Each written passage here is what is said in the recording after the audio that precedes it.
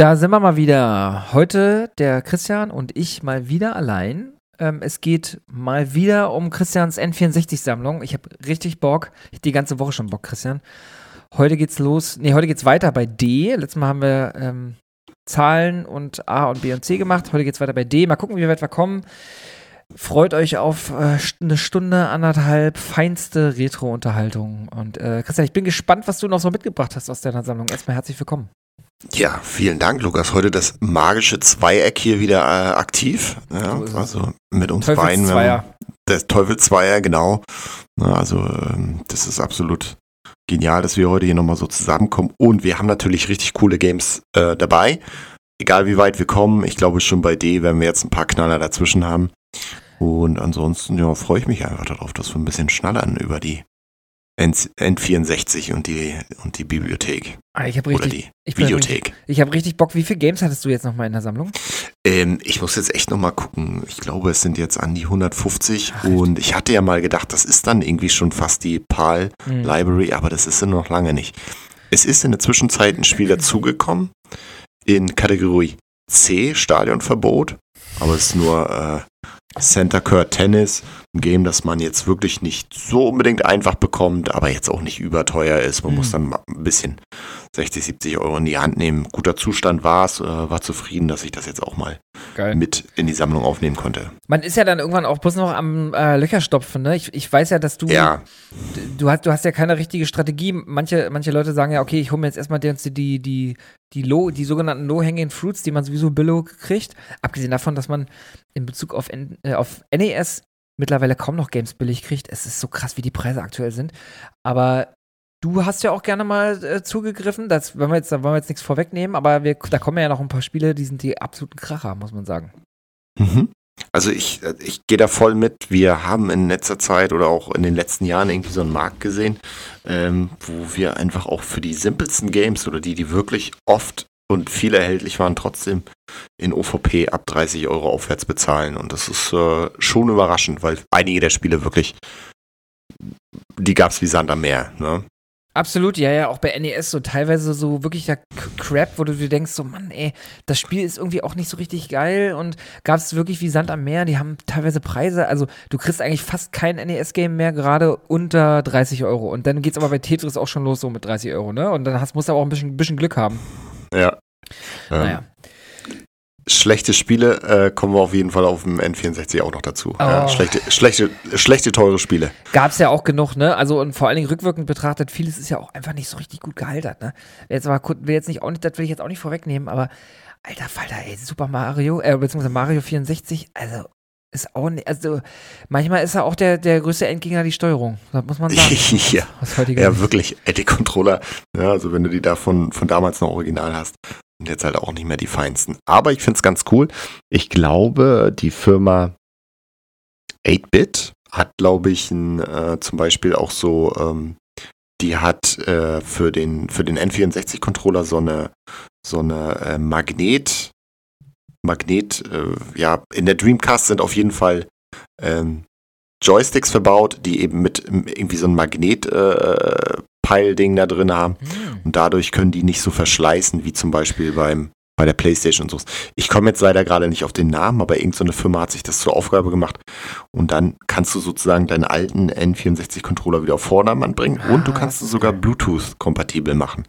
Wenn du, glaube ich, ein neues Mainboard einbaust. Ist natürlich ein bisschen teurer. Trotzdem coole Geschichte für Leute, die da nochmal ran wollen. Ich komme jetzt gerade nicht auf. Vielleicht können wir es nachher nochmal googeln während der Folge. Gucken, wie diese Controller genau heißen oder diese Joysticks, die man da verbaut. Die haben einen ganz besonderen Namen. Und wie gesagt, die Sega war damals schon der Zeit voraus, haben eben das so verbaut, dass es im Prinzip keinen Verschleiß gibt und die nicht ausleiern. Ja, du sagst es, ne? Ich weiß gar nicht, ob ich das jetzt schon so erklärt hatte, was wir hier eigentlich tun. Also was wir im Prinzip machen, ist, wir gucken uns an, welche Games du besitzt und quatschen einfach so ein bisschen über die. So ganz locker. Ich sitze hier mit meinem Tee, ich habe mir gibt jetzt so diese Messmer Weihnachtseditions, ich habe so einen Bratapfeltee. Doch, Bratapfel, Ingwer-Bratapfel, glaube ich. Oder Zimt-Bratapfel, so. Übelst geil, ey. Mal ausnahmsweise kein Bier heute. Zum Podcasten. Oh. Hey. Heute ist es ja auch ein bisschen anspruchsvoller. Es ist jetzt hier nicht so ein Stammtischgespräch, sondern es ist wirklich natürlich, wir haben hier hochwissenschaftliche Themen heute. Finde ich gut, dass du dich da dementsprechend vorbereitest. Und googeln ist vor allen Dingen auch völlig in Ordnung. Ich bin nämlich gerade bei IM 8-Bit. Eine kurze Frage noch dazu, bevor wir dann ins Thema einsteigen, weil das hat ja auch viel mit Remakes, N64 Remakes und so auch zu tun. Ich habe zum Beispiel gerade gesehen, irgend so eine Firma hat Boy and His Blob, das NES-Game oder die Collection rausgebracht für die PlayStation 5. Also es ist für mich alles nur obvious Money Grab. Auch dieses Limited Run Games, dieser Quatsch da. Wenn du wirklich jedes Spiel kaufen wollen würdest, auch Retro-Games, die es heutzutage da draußen gibt, dann wirst du ja arm. Also sind ja auch teilweise so freche Preise. Ja. Also man hat natürlich immer die Wahl, ob man es macht oder nicht, aber ich verstehe, bei manchen Sachen hat man wirklich Bock, das vielleicht nochmal irgendwie in der Sammlung zu haben, weil man es damals verpasst hat oder weil die CT verkratzt ist. Mhm. Und dann sind es aber teilweise wirklich Preise, wo du denkst, Leute, ne, also das ist ja nur kein Fanservice, sondern einfach obviously irgendwie, wir machen da nochmal die Kohle mit. Absolut. Das ist schade, ja. Ja, auf jeden Fall. Na gut, dann würde ich sagen. Na gut, genug gemeckert hier. Mhm. Gehen wir mal, steigen wir mal bei D an. Für alle, die Zuhörerinnen, die vielleicht jetzt einsteigen und beim letzten Mal, wie gesagt, noch nicht dabei waren und einfach mal reinhören. Wir hatten es so gemacht, dass wir die Titel ein bisschen durchgehen und Lukas teilweise parallel ein bisschen googelt und wir schnattern einfach über ein paar Highlights. Ne? Absolut, googeln ist auch wirklich erwünscht hier. Ein bisschen rumgucken, was so geht, ein paar Informationen raussuchen. Gibt ja die ein oder anderen guten Games. Bei D erwarte ich jetzt auch gleich schon mal ein Spiel, wo manche Leute sagen, es war das bessere Mario Kart. Gucken, ob das da mal dabei ist. Schauen wir mal. Okay, ja. Wahrscheinlich meinen die Cruisen USA 97. Das war aber bei C. Ach, sorry, ja. Lukas. Wir haben mich wohl getäuscht. Ja. Die Leute sind betrunken da draußen. Wir zum Glück nicht, aber wir starten mit Daffy Duck. Du, ich habe gerade bei dir ein Glas Wein gesehen, oder war das Blut? Was war das? Das ist wieder Castlevania hier. Ich bringe mich ein bisschen in Stimmung. Ja. Oder wie ich früher gesagt habe, Castlevania. Castlevania. So, Hauptsache die Eltern wussten, was gekauft werden muss. Ist so. Ja. Ist so. Also, mein lieber Lukas, wir starten tatsächlich bei D mit Daffy Duck, Weltraumheld Duck Dodgers. Okay. Wir hatten ja, glaube ich, letztens mal schon irgendwie kurz angekratzt, dass Disney eine Zeit lang wirklich, wirklich gute Software-Titel von ihren Lizenzen gemacht hat. Ja. Und hier ist es so, dass es eben nicht Disney, ich glaube Daffy Duck und die ganze Bugs Bunny-Geschichte ist Warner Brothers, ne? Ja. Richtig. Genau. Ne? Und dass die auch zu der Zeit vor allen Dingen auf dem N64 ein, zwei Spiele rausgebracht haben, wo man sagen muss, Hut ab, das waren witzige Jump-and-Runs. Die haben jetzt keine Überbewertung bekommen, aber das waren auf jeden Fall nicht einfach irgendwelche Lizenzspiele, die versoftet wurden und die da einfach irgendwie hingeklatscht wurden, um Geld zu machen. Daffy Duck, Duck Dodgers, er ist im Prinzip wie so ein Superheld, ja, also es ist die ganz normale Ente Daffy Duck aus dem Bugs Bunny Universum, aber er ist im Prinzip mutiert oder ist er, wie gesagt, dieser Superheld und bereist dann, glaube ich, verschiedene Stationen und muss dann, wie gesagt, das Weltall retten, um dann irgendwie so 2D-Plattformer Jump'n'Run mäßig mit verschiedenen Gadgets und so durch die ganzen Welten zu stiefeln. Ich habe es selber nie wirklich gespielt. Ihr merkt, es ist auch viel Halbwissen gerade dabei. Ich fand es aber, es hat gute Kritiken bekommen damals. Ich glaube, es war auch eines der späteren Spiele. Und es ist jetzt mittlerweile auch eins der teureren Spiele. Ne? Also das bekommst du auf jeden Fall nicht so einfach in OVP hinterhergeschmissen. Ja. Aber auch da, wie gesagt, einer der besseren Titel und auf jeden Fall lohnt sich. Und wenn man den in der Sammlung hat, dann ist es auch schon ein kleines Schmuckstück. Sag mal einen Preis. Ich glaube, ich hatte dafür bezahlt in dem Zustand 120 € auf eBay. Oh, heftig. Also alles drin, sozusagen? Ja. Okay. Ich habe gerade mal geguckt, es gab ja anscheinend eine Serie, Duck Dodgers, finde ich total cool. Die will ich mir unbedingt mal angucken. Ich kenne so die eine oder andere Duck Dodgers Episode natürlich. Was ich total heftig finde, wenn man den Schriftzug sich so anguckt, das erinnert so ein bisschen an diese alten 60er Jahre Science-Fiction-Serien. Ich habe gerade mal so ein bisschen nebenbei gelesen. Und auch übelst viele Querverweise drin, so auf große Franchises. Also zum Beispiel Yosemite Sam soll wohl der heißt da Kchuda Sam und der soll wohl einen Klingone darstellen aus Star Trek. Elmer Fudd soll wohl ein Borg sein. Wile E. Coyote soll einen Predator darstellen und so. Also die versuchen gerade, also die bedienen sich so in allen möglichen bekannten bekannten Franchises. Und was ich auch cool finde, der Titelsong der Serie kam von den Flaming Lips. Das ist eine heftige, psychedelische, experimentelle Band, die richtig gute Musik machen. Also die haben auch mal so Alben rausgebracht, die du rückwärts abspielen musst. Oder ich glaube, ein Album haben sie auf 4 CDs rausgebracht, die musstest du alle gleichzeitig abspielen, damit man komplett die Instrumentierung hört und so voll die coole Band. Und ich kenne die, und es sieht auch, ich habe gerade ein bisschen Gameplay-Bilder angeguckt, sieht total cool aus. Also sieht echt patent aus, wie so ein richtig schöner 3D-Plattformer. Ja. Einige von unseren Zuhörern wissen es vielleicht, der Analog, die auch so klassische Videospielkonsolen neu auflegen, wie zum Beispiel den Game Boy, wo sie extrem erfolgreich mit waren, in diesen Analog Pocket, schickt sich jetzt auch an, ein N64 Konsole zu releasen, ja, also und dann aber auch in 4K-Auflösung mit HDMI und so weiter und so fort. Und ich glaube, das sind tatsächlich, also du kannst die Original-Software dann darauf spielen, und das ist ja sozusagen ihr großer Perk. Sie sagen, wir emulieren nicht, sondern wir bringen Original-Hardware raus, auf der du Original-Software spielen kannst. Ne? Und da bin ich auch gespannt, freue mich extrem drauf, und ich glaube, da sind 1-2 Titel dann dabei, die ich dann in dem Format auch nochmal spielen möchte. Und dazu gehört auch übrigens dieser Titel. Sekunde, bevor du weitergehst. Ja? Also genau. Kaufst du dir das Teil? Ich vermute ja. Alter Schocki, ey, da kannst du 600 Euro hinblättern, oder? Mit Import und allem dran. Ja, mal gucken. Ich kann es vielleicht über meine, über meine Familien, genau, in den USA vielleicht wieder günstiger bekommen oder beziehungsweise mir dann diesen Import sparen. Ich werde jetzt auch nach Weihnachten den Analog Pocket endlich in meine eigenen Händen halten. Okay. Aber mittlerweile ist es ja so, dass viele Leute, die jetzt bestellt haben, den wesentlich früher bekommen haben, ohne viel Import, Schnickschnack zu haben und eigentlich zu dem gleichen Preis, wie ich ihn bestellt habe. Ja, also das ist witzig.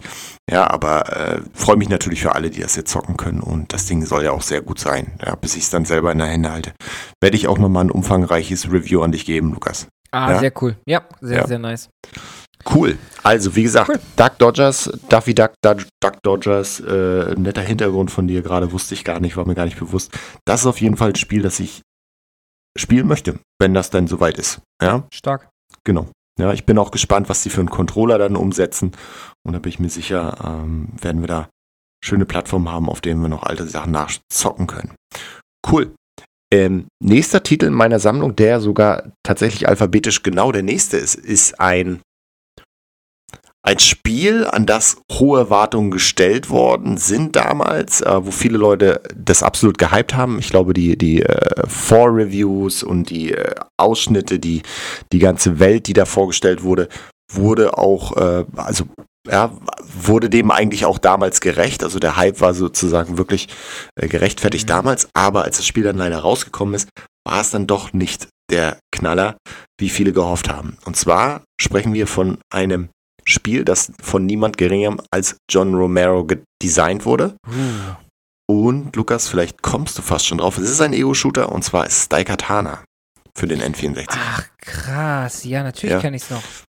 Genau, das sagenumwoben Daikatana, im Prinzip eigentlich tatsächlich ein Ego-Shooter, nochmal von John Romero, der ja maßgeblich an Quake, schieß mich tot, ich glaube Wolfenstein auch, ne? id-Software oder ID-Software, genau, ne? Also da wirklich eigentlich, ja. Ne? Und Daikatana hatte ich auch, glaube ich, vor ein paar Jahren noch relativ günstig für 40 oder 50 Euro bekommen. Ein okayer, guter Shooter, aber der leider sehr daran gekrankt hat, an der technischen Umsetzung, an der Limitierung vielleicht auch vom N64. Man wollte vielleicht wirklich viel mehr, als das N64 eigentlich in der Lage war, abzuliefern. Und konnte dann einfach auf dem N64 nicht so performen, wie man sich das gewünscht hat. Die Beans haben dazu auch eine Folge gemacht. Denke ich, ist auch sehr sehenswert. Also die haben sich da bestimmt auch nochmal auf verschiedene Aspekte eingeschossen. Vielleicht haben sie selber auch noch Erinnerungen an den Original-Release von damals. Ich habe es damals tatsächlich nicht gehabt, als es released worden ist. Ich habe es erst Jahre später in die Sammlung mit aufgenommen. Habe selber auch noch nicht gespielt. Nochmal, wenn man das jetzt googelt, und du hast es vielleicht gemacht, die Screenshots sehen eigentlich großartig aus, oder? Absolut. Ja, auch die Gameplay-Sequenzen sehen cool aus. Ich habe das Spiel natürlich sofort in Erinnerung wegen seinem Cover. Also das Cover ist ja, das kennt man einfach. Wenn man aber jetzt zum Beispiel sich durch die Reviews scrollt, ist schon krass. Also 40 von 100 und so, ne, bist du da. Ne? Also du hast halt wirklich eine 3,7 von 10 und so. Ne? Du bist da wirklich im unteren Segment. Ehrlicherweise, ich habe es nie gezockt. Ich finde es total spannend. Es kam ja außer auf dem N64 dann noch auf Microsoft raus. Und für Microsoft raus, für Windows. Es kam aber tatsächlich als allererstes für den N64 raus. Das ist ganz geil. Und immer so mit einem Monat, 2 Monaten Vorsprung. Und ich sehe hier auch gerade im Wikipedia-Artikel, dass es eine Game Boy Color-Version gab oder geben sollte. Ah ja, nee. Tatsächlich anscheinend war die fertig. Ach krass, und wurde in Europa und Japan released, aber dann hat man sich gegen den Release in Nordamerika entschieden, weil man hat sich dagegen entschieden, weil der Katana so unbeliebt war. Voll krass, also das muss ja anscheinend das muss wohl wirklich gehasst worden sein. Wahrscheinlich wäre das Spiel gar nicht so unter die Räder gekommen, wenn viele Leute nicht so hohe Erwartungen dran gehabt hätten. Das kennen wir ja heute auch, ne? Auch vielleicht ein Cyberpunk, das damals dann zerrissen wurde, mehr oder weniger, das ich jetzt auch nochmal neu angefangen habe. Aber vielleicht war einfach die Erwartungshaltung auch da so groß und die Spiele damals für die Jüngeren unter uns konnte man natürlich nicht mehr patchen, ja, oder mit irgendwelchen Updates versorgen oder mit Stabilisierung, sondern das Spiel, das du damals released hast, war das, was in die Geschichtsbücher eingeht. Absolut, ey, das muss man sich mal vorstellen, das ist eine ganz andere Drucksituation. Ja. Ich guck mir auch gerade die Game Boy Color Version an, das ist natürlich logischerweise ein ganz anderes Gameplay, du hast so Top-Down, das ist irgendwie, ehrlicherweise sieht das richtig funny aus, aber wenn du es jetzt zum Beispiel für den Game Boy Color haben wollen würdest, UVP bezahlst halt 200 €. Der billigste Angebot bei eBay gerade ist 200 €. Okay. Und Card-Only bist du bei 50 € dabei ungefähr. Okay. Right. Das ist natürlich heftig. Ist heftig, ja. Aber ja, klar. Ja. Man erinnert sich sofort an das Spiel, wenn man das Cover sieht, erinnerst du dich sofort. Aber hier ist auch eine N64-Version für 160 € gerade bei eBay drin. Ja, aber gibt es noch kein Gebot drauf, läuft noch ein Tag. Ja, interessant. Okay. Ja, also wie gesagt, ich habe es damals noch relativ günstig bekommen. Ich glaube, meine Konsole oder mein Spiel ist auch nicht in dem allerbesten Zustand, also was die OVP angeht. Aber du weißt, mir geht es nicht hundertprozentig immer darum, wie gut sind die, in welchem Zustand, sondern dass die vollständig sind. Und da nehme ich auch mal in Kauf, dass das vielleicht ein bisschen abgeranzter ist. Ja, ich freue mich einfach, wenn ich die aufnehmen kann. Absolut. Ist es dir generell wichtig, immer alles UVP zu haben mit Anleitung oder ist das im Endeffekt eigentlich auch egal? Nee, ich lasse eigentlich auch viele Sachen tatsächlich aus, wenn die nicht UVP sind. Ich suche immer noch nach einem Blues Brothers 2000. Und du bekommst die Cartridge, glaube ich, auch für 60, 70 €. Aber ich bin da wirklich nach der Suche nach einem vollständigen. Man muss auch dazu sagen, dass du mittlerweile die Dinger natürlich auch leider aus China relativ günstig bestellen kannst. Ja, das sind natürlich Fakes.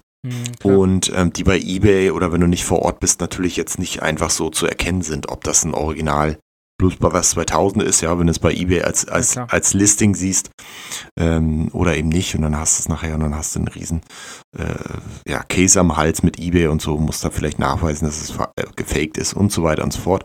Weißt, was ich meine? Ja, klar. Aber deswegen bin ich auch meistens auf der Suche nach Original in OVP, weil du dann auch gut erkennen kannst, hey, ist es eigentlich ein Original oder eben nicht, weil die Boxen dann doch eben nicht an das Original von damals rankommen.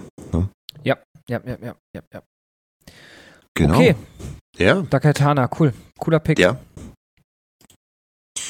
Was haben wir noch in der Library? Du hast es eben angesprochen, deswegen würde ich es hier auch nochmal unbedingt erwähnen wollen. Diddy Kong Racing. Ich habe es erwähnt, richtig, genau. Das meine ich nämlich tatsächlich. Diddy Kong Racing oder Diddy's Kong Racing oder Diddy Kongs Racing. Ich wusste es früher als Kind immer nicht. Das ist so das, woran ich mich als erstes erinnere. Und bevor du jetzt gleich ein bisschen was davon erzählst, woran ich mich auch immer erinnere, sind diese Luftkissenbootrennen. Die gab es ja nirgendwo anders, die gab es ja nur da. Und du konntest auch fliegen. Das hat ja Mario Kart erst viel später dann gemacht. Das hat der Diddy Kong damals schon gemacht. Ja.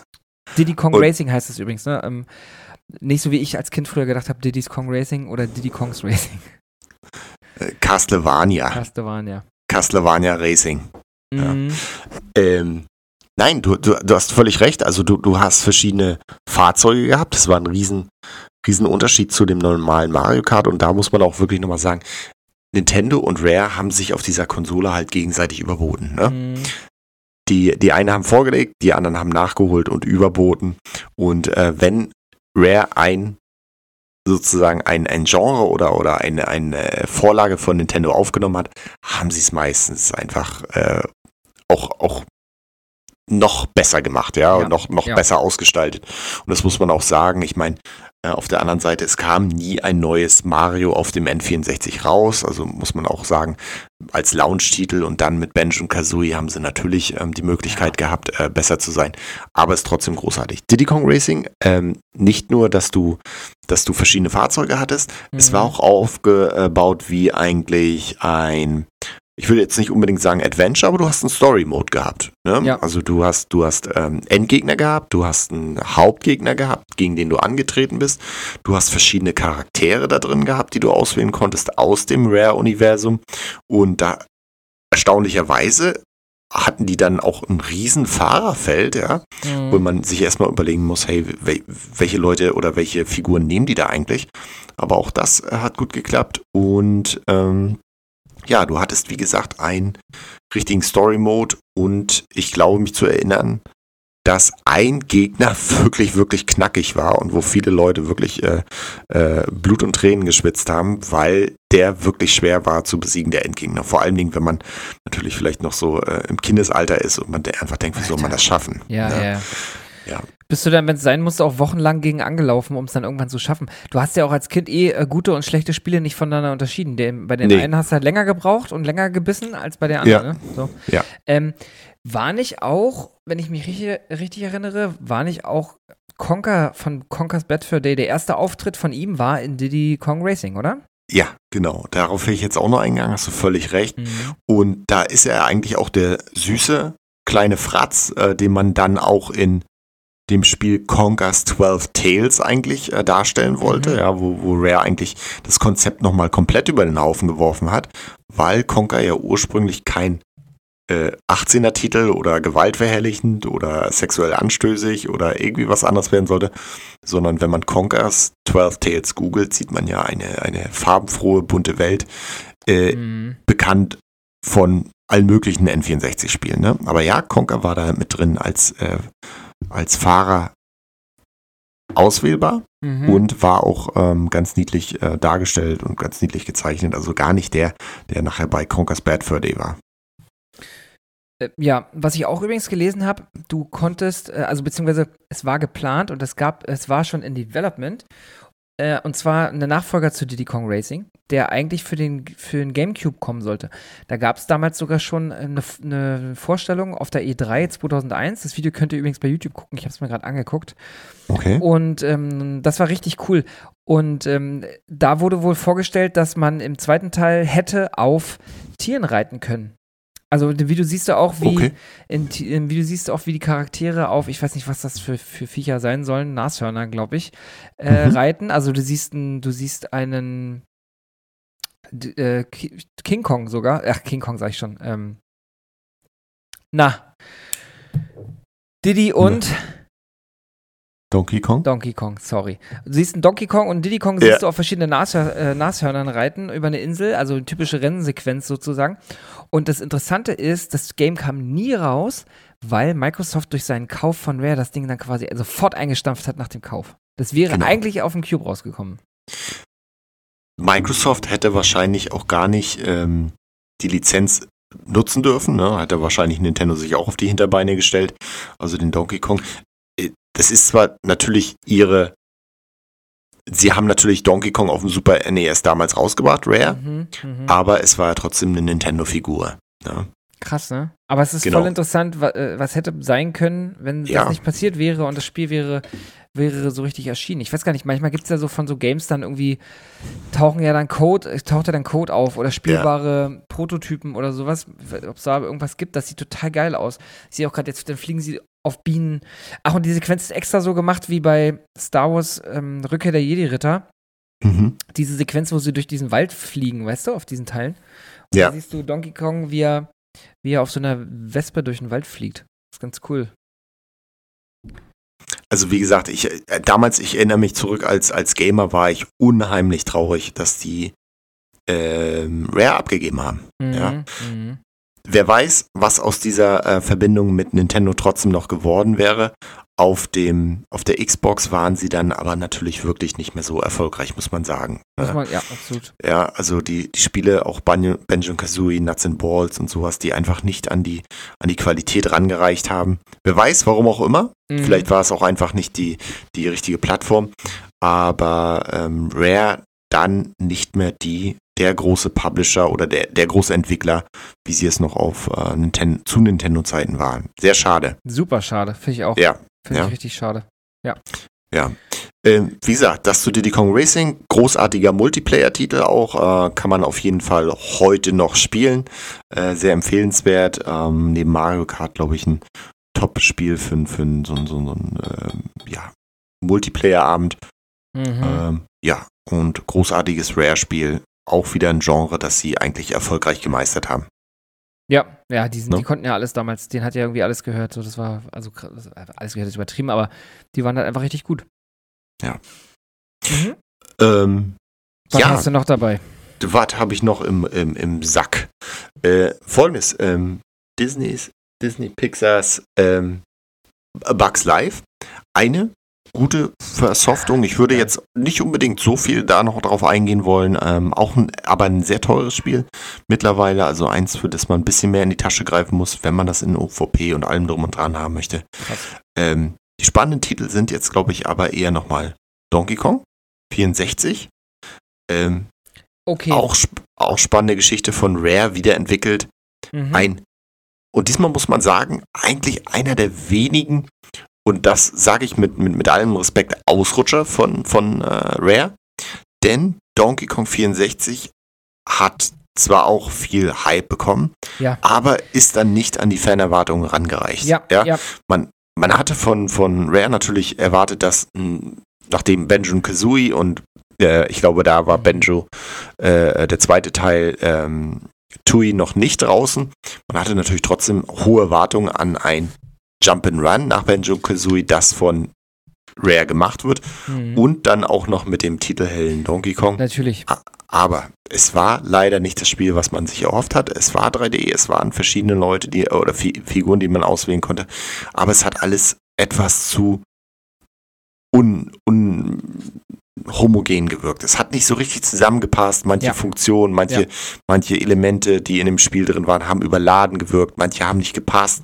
Manche waren irgendwie, der Spieler wusste nicht, worum geht's jetzt eigentlich, was möchten die Entwickler von mir.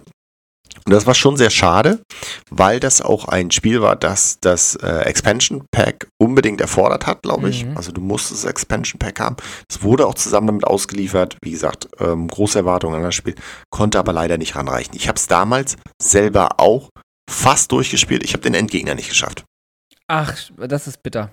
Ja. Vor allem, das ist auch etwas, wo du dein Leben lang denkst, so fuck, ey, hätte ich es doch. Ja, hätte ich es mal damals durchgezogen. Ja. Und ich muss ganz ehrlich sagen, es ist mir in den wenigsten Spielen passiert, dass ich wirklich beim Endgegner aufgehört habe. Aber ich habe es dann, glaube ich, auch nur ausgeliehen gehabt. Ich habe es dann, wahrscheinlich weiter wieder zurückgegeben und habe es dann selber nie wieder angefangen zu spielen und habe es dann einfach sozusagen sein lassen, ruhen lassen. Ja, ich sehe gerade, es gab anscheinend ja auch sogar eine N64 Edition, also Konsole-Pack, Donkey Kong 64 Pack, das sieht ja total cool aus. Also nicht, die Konsole hat jetzt nicht irgendeinen besonderen Look, aber dieses Pack sieht irgendwie ganz schön aus. Ich habe viele Jahre später dann auch nochmal Donkey Kong 64 angefangen, aber hab mich auch überhaupt nicht gecatcht. Es hab nach einer Weile, nach ein paar Minuten dann auch wieder aufgehört. Bei mir hat es auch nicht funktioniert. Voll komisch eigentlich. Ja, wie gesagt, bin da nie so richtig dann, am Ende war ich dann auch nicht böse, dass ich's dann, oder hab's nie jetzt so richtig bereut. Jetzt denke ich, na klar, hättest du den Gegner noch gelegt. Aber so wird das Unvollendete sein. Willst du auch nicht nochmal ran? Vielleicht, wenn der Analog rauskommt, mal gucken. Aber es ist auch, ich meine mich zu erinnern, dass es sich auch unheimlich gezogen hat. Ja? Konntest nie richtig abschätzen, an welcher Stelle bin ich jetzt in dem Spiel, wie lange dauert's noch. Und nochmal, manche Sachen waren einfach auch ich muss ganz ehrlich sagen, Charakterwechsel war eigentlich eine coole Idee, aber das war dann einfach too much. Ja, du musstest dann alle paar Meter teilweise manchmal den Charakter wechseln. Und das hat irgendwie den Spielfluss auch genommen. Ja. Ich lese gerade, ich weiß nicht, ob du das wusstest, aber hier steht, dass man im Spiel Donkey Kong 64 die Möglichkeit hat, Donkey Kong auf dem NES zu zocken. Also das Spiel muss irgendwie im Spiel versteckt gewesen sein. Ich glaube, Stimmt das kann sein. Ich glaube, das ist in dem Zuhause von denen oder so, steht, glaube ich, so ein alter Automat oder sowas. Irgend sowas war das. Rare hat ja öfter mal mit mit den Sachen gespielt. Ich glaube, du konntest dafür eventuell auch sogar ein anderes Spiel spielen. Dick Duck oder sowas. Ich weiß es nicht. Mhm. Aber ich meine, das war bei denen in der Behausung. Kann ich jetzt aber nicht garantieren, möchte auch keinen Quatsch erzählen. Ja, was ich auch total interessant finde, was ich gelesen habe, in dem Treehouse von Donkey Kong, da ist ein Bild von einem Delfin drin. Das ist jetzt an sich erstmal nicht so spannend, aber wenn man weiß, dass ursprünglich der Name vom GameCube mal Dolphin sein sollte, ist es natürlich doch wieder geil, weil es eventuell ein Hint war damals schon auf die 1999, glaube ich, kam das, ne? Auf die kommende Konsole, die dann irgendwie, glaube ich, 2000 oder 2001 rauskam erst, aber auch total cool, auch total lieb. Ich glaube, das ist sogar nachweislich, dass Rare das genauso platziert hat, weil sie eben wussten, dass der Projekttitel von der Konsole Dolphin ist. Ja, mega. Ja. Also, ne, die waren ja auch unheimlich nah dran, das muss man auch dazu sagen. Also Rare und Nintendo waren damals, Rare war auch maßgeblich an dem Erfolg des N64, wie man es nehmen möchte, ne, beteiligt. Der N64 war nicht der erhoffte Erfolg, den man sich nach dem Super Nintendo gewünscht hat. Ja, wie auch. Ne, aber trotzdem eine erfolgreiche Konsole und man muss trotzdem sagen, die PlayStation hat natürlich damals alles eigentlich eine neue Dimension aufgestoßen, ja, und sich in auf jeden Fall Haushalte vorgewagt, in denen normalerweise keine Konsole stand. Ja, und da muss man sagen, es war einfach cool, eine PlayStation zu haben. Absolut. Meine ganzen Freunde hatten auch alle PlayStations, auf jeden Fall. Ich hatte selber nie eine damals, aber ja, interessant. Sehr cool. Mhm. Ja. Donkey Kong 64, ja, vielleicht auch nochmal Spiel, einfach mal zum Reinspielen, einfach mal zum Erleben. Ich glaube auch, der letzte richtige Take aus einem Donkey Kong einen 3D-Plattformer zu machen. Es gibt nochmal wann ist das rausgekommen? Auf der Wii? Und dann glaube ich nochmal als Remake auf der Wii U dieses Donkey Kong Tropical Freeze. Oder ist es nur auf der Wii U rausgekommen? Nee, ich glaube, es kam auch auf dem 3DS raus. Aber das war ja auch nur 2,5D, kann man sagen, ne? Genau. Also es gab im Prinzip Donkey Kong nie ein richtiges 3D-Spiel. Meine ich. Ja, das ist ein guter Punkt, ey. Warte mal.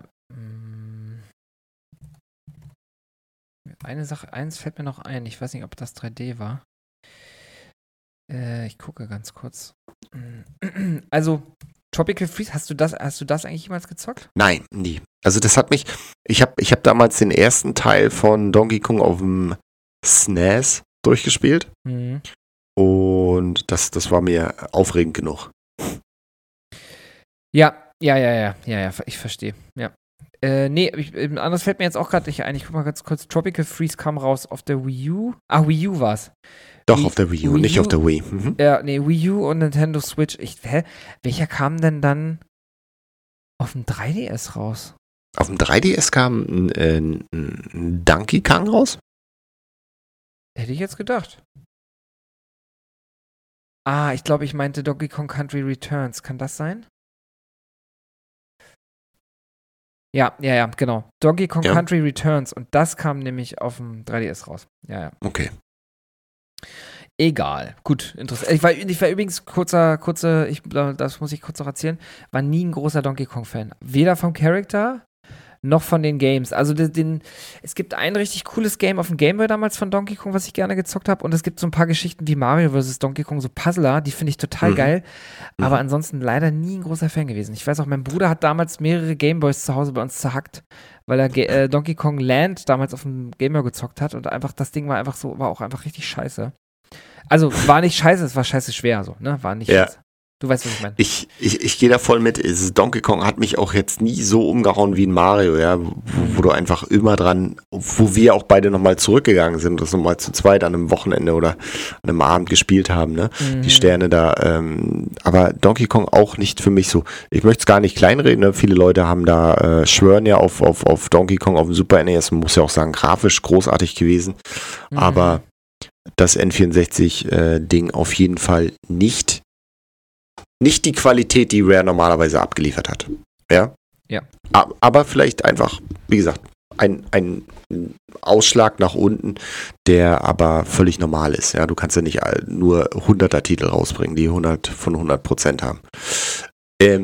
Jetzt kommt ein Titel, wo ich sage, eigentlich ein großartiges Ding für den N64 gewesen. Für einige Leute vielleicht sogar ein Grund gewesen, sich doch noch eine N64 zu kaufen, aber auch nicht der System Seller oder das bekannteste Game auf dem N64. Und zwar ist es Doom 64. Auch eine geile Version von dem Game. Ja. Und man muss sagen, Doom 64 ist im Prinzip inoffiziell Doom 3. Es ist nämlich nicht der erste Teil von Doom, es ist auch nicht der zweite Teil von Doom, sondern es ist ein Doom, das andere Level hat, das andere, ich glaube teilweise auch Gegner hat.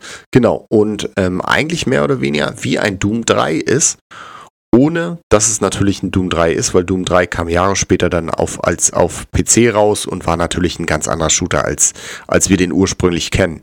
Aber hat sehr gute Kritiken bekommen, meiner Meinung nach. War wirklich ein super Spiel. Ich habe es auch nochmal auf der Switch nachgeholt. Da gab es nochmal Release. Ich glaube, die gab es auch irgendwann mal ganz günstig. Habe ich alle Doom-Titel nochmal nachgeholt und ich muss sagen, es hat mich wirklich gefesselt. Und es war ein wirklich, wirklich gutes Spiel. Also wenn man überlegt, was damals eigentlich die Möglichkeiten waren und die Steuerung und so weiter und so fort, da muss man sagen, haben sich die Leute hinter dem Spiel für den N64 auch sehr viel Gedanken gemacht und eigentlich nochmal ein richtiges Brett rausgebracht und einen Shooter, den es dann im Prinzip so auf die Art und Weise gar nicht mehr gab, weil wir hatten GoldenEye, wir hatten Turok, wir hatten Rainbow Six, obwohl das jetzt nicht ein Überspiel war auf dem N64, die natürlich grafisch aber auch schon sich woanders bewegt haben und nicht mehr diese 2D-Sprites. Aber Doom 64 auf jeden Fall ein Titel, wer auf die Dinger steht, wer schnelle Action möchte, wer das ganze vielleicht auch den ganzen Hintergrund von Doom liebt, unbedingt Doom 64 nachholen und einfach mal zocken. Einfach mal zocken und es ist auch erst seit 3 Jahren überhaupt raus, ne? Also vorher gab es das auch einfach nur auf dem N64. Ich habe es mir vor gar nicht so allzu langer Zeit auch für die PS4 geholt und ich muss echt sagen, hat einfach super viel Spaß gemacht. Hab's auch durchgezockt. Richtig cooler Teil, richtig cooler, eigenständiger Teil. Man dachte früher, also vom Namen her würde man ja denken, okay, es ist halt die N64-Version von Doom. Aber nein, das ist wirklich ein für sich komplett eigenständiges Game, was es auch nie irgendwo anders gab als auf dem N64 früher. Absolut. Ne? Also. Ja, absolut. Ja, sollte man unbedingt auf dem Schirm haben. Auf dem N64 jetzt auch nicht eins der günstigeren Spiele. Ich glaube, da kann man auch ab 80 € aufwärts bei eBay nochmal hinlegen, je nach Zustand natürlich. Wir kennen das Spielchen. Und dann Sky is the Limit natürlich. Aber hab mich gefreut. PAL-Version letztes Jahr, glaube ich, der Sammlung hinzufügen können. Tolles Spiel. Und wie gesagt, auf der Switch nochmal nachgeholt. Glaube ich, gibt es immer mal wieder im Angebot und ist dann wirklich auch glaube ich, ein paar Euro, wirklich nicht mehr. Ja. Mhm. Sehr cool. Geiles Spiel. Also gleich wieder Bock. Doom, man hat auch immer, bei Doom ist es auch immer so, man hat einfach von Zeit zu Zeit Bock, mal wieder Doom zu zocken. Das kommt bei mir regelmäßig, so 1-2 Mal im Jahr ist so die Phase, wo ich mal wieder ein bisschen Doom zocke. Das ist einfach geil. Ja, diese treibende Musik, weiß ich nicht, diese auch manchmal diese, sind ja keine Jumpscares, aber dann auch um die Ecke kommt dann doch wieder ein Gegner auf einen zu. Die Monster, auch so ein bisschen das Adrenalin, wenn man ein bisschen runtergeht mit dem Health und da, es ist einfach ein klassisches Shooter-Erlebnis und wenn man wissen möchte, wo diese ganze Shooter-Geschichte eigentlich so ihre Ursprünge hatte, dann ist man mit Doom-Reihe und auch mit Doom 64 gut bedient. Absolut, Mann. Absolut. Ja. Alright, kommen wir zu ein paar Titeln oder einem Titel, der auch etwas seltener ist. Nicht, weil er qualitativ oder weil er spät rausgekommen ist oder weil man denkt, das ist jetzt ein großartiger Titel, aber er ist einfach seltener und der heißt Dual Heroes. Dual Heroes in der PAL-Version tatsächlich rausgekommen. Ich weiß gar nicht, warum die auf die Idee gekommen sind, den auch nochmal in Europa zu releasen. Eigentlich ein Spiel, ein 2D-Brawler, ja, kann man so sagen. Und mit, Lukas, jetzt müsstest du mir vielleicht ein bisschen... Noch nie gehört, Alter. Das ist ja krass. Müsstest du mir vielleicht aushelfen? Wie heißen diese roboterartigen, also so Gundam-mäßigen Superhelden in Japan. Da gibt es, glaube ich, bestimmt eine Bezeichnung dafür, was das für ein Genre ist oder sowas. Du steuerst auf jeden Fall so Power Ranger-artig, wie so Power Ranger, die dann sich gegenseitig auf die Mütze kloppen, auch so Special Moves haben, à la Tekken und sowas. Aber es gab nie so ein großartiges oder starkes Spiel auf dem N64, was so an Tekken oder an, was gab es denn da früher alles für Spiele, da gab es doch noch so eine große Reihe auf der Playstation. Ja, es gab Tekken und es gab Virtua Fighter gab es natürlich, das war ja dann auch so Richtung 3D. Übrigens Gundams heißen diese Riesenroboter. Die heißen Gundams, ja, genau. Und die kennt man auch, also meine erste Berührung mit Gundams war immer bei Power Rangers. Übrigens finde ich, dass Dual Heroes sehr nach Power Rangers aussieht. Also absolut, oder? Das Cover auf jeden Fall. Ich habe noch nie was davon gehört, noch nie. Ja, ist auch wirklich ein Titel, der dir jetzt wirklich ganz selten über den Weg kommt. Ist auch in der PAL-Version wirklich, wirklich selten. Nochmal, ich weiß nicht, wie die auf die Idee gekommen sind, das überhaupt hier zu releasen, weil es einfach, nicht weil es hier vielleicht keinen Markt damals gab, aber weil es einfach auch von der Qualität nicht gut ist. Ja, und oder weil es einfach maximal ein durchschnittliches Spiel war, aber trotzdem Highlight in meiner Sammlung, eben weil es so selten ist, weil es ein bisschen trashig auch ist und ein Spiel in den 90ern, wo einfach so japanische Spielprinzipien noch hier gar nicht so Fuß gefasst haben. Ja. Wie wahrscheinlich 100 andere Spiele, die, also es gibt ja nicht umsonst diese Big Boxes, wenn die auf dem Super Nintendo irgendwelche Rollenspiele released haben, haben die da irgendwelche Big Boxes mitgeschickt, weil die dicke Spieleberater mit reingepackt haben, weil sie befürchtet haben, dass die Europäer das nicht verstehen, was von dem Spieler verlangt wird. Aber wie gesagt, du hast jetzt bestimmt parallel ein paar Bilder gesehen. Es ist ein witziges Spiel. Unbedingt mal angucken, vielleicht von der Grafik. Es ist, glaube ich, jetzt nicht der Rede wert, wenn man es nicht ernsthaft eine Sammlung verfolgt, das nochmal sich irgendwie zu kaufen oder sowas. Ich denke, wenn man irgendwo die Möglichkeit hat, das mal anzuspielen, für ein paar Minuten vielleicht funny, aber ansonsten, wie gesagt, nicht das, große Ding. Das ist das Aberon der Fighting Games, kann man sagen, oder? Ja, wenn das der Frank hört. Von einer Firma namens Gaga Interactive Media in Europa rausgebracht. Und kurze Frage, wo bist du dem Game über den Weg gelaufen? Also das hört sich ja an wie so ein Pick, du kanntest es wahrscheinlich vorher selber gar nicht und das hast du es irgendwo gesehen und einfach mitgenommen, nehme ich mal an. Nee, tatsächlich habe ich früher regelmäßig die Endzone gelesen und die haben natürlich auch, die haben so eine extra Sparte, glaube ich, gehabt, wo die über Releases gesprochen haben, die in Japan oder USA only zum Beispiel rausgekommen sind oder Release-Kalender gezeigt haben. Und dann haben die auch darüber gesprochen, welche Spiele schwappen vielleicht doch noch bei uns rüber. Und dann waren auch Dual Heroes mal eins davon.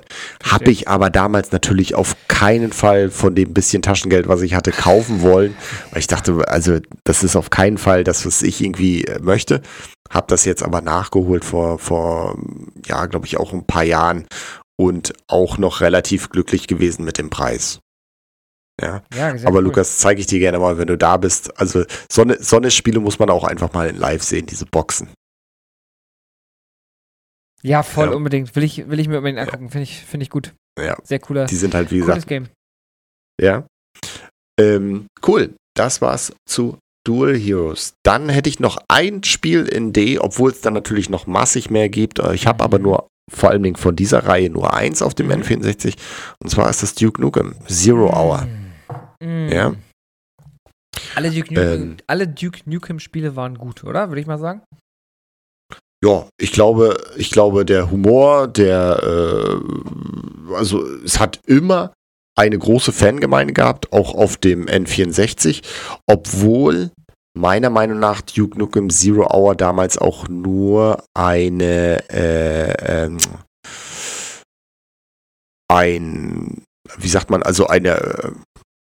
war nicht Teil der Hauptserie, Spin-off, oder? Nee, es war einfach nicht exklusiv. Sorry, das meinte ich. Es war nicht exklusiv. Ich glaube, das war einfach nur eine Versoftung für den N64. Aber es gibt eine Besonderheit über Duke Nukem Zero Hour. Und zwar spielst du den aus einem Second-Person-View. Ich glaube, du hast bestimmt auch gerade parallel ein bisschen reingeguckt. Ja, ich gucke. Das ist das Spannende, genau, das ist das Spannende bei Duke Nukem Zero Hour. Es ist einfach eine Second-Person-View und eben keine Ego-Shooter, also keine First-Person-View. Das ist meiner Meinung nach einmalig gewesen. Nicht mehr. Ja, es gab es davor und danach nicht mehr. Es gab es generell jetzt in der 3D-Perspektive, also in der 3D-Umgebung. Mir fallen jetzt noch so 2, 3 andere Spiele ein. Ich glaube, Mega Man war auch ein Third Person. Aber ansonsten kann ich jetzt auch gar... Ja, geil. Du konntest aber mit bestimmten Waffen, sehe ich gerade, konntest du in First gehen und dann quasi zielen und gucken. Das sieht ja ultra geil aus, Mann. Und es hat nur,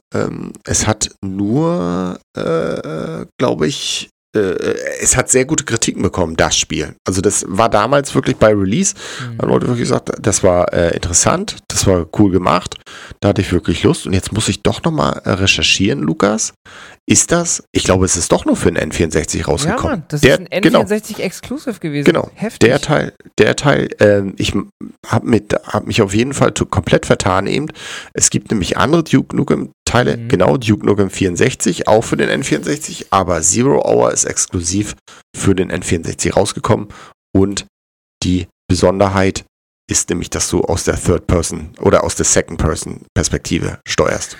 Und was ich krass finde, es kam möchte man ja fast meinen, bei so einer Serie wie Duke Nukem, dass das schon lange dann irgendwo aufgelegt wurde.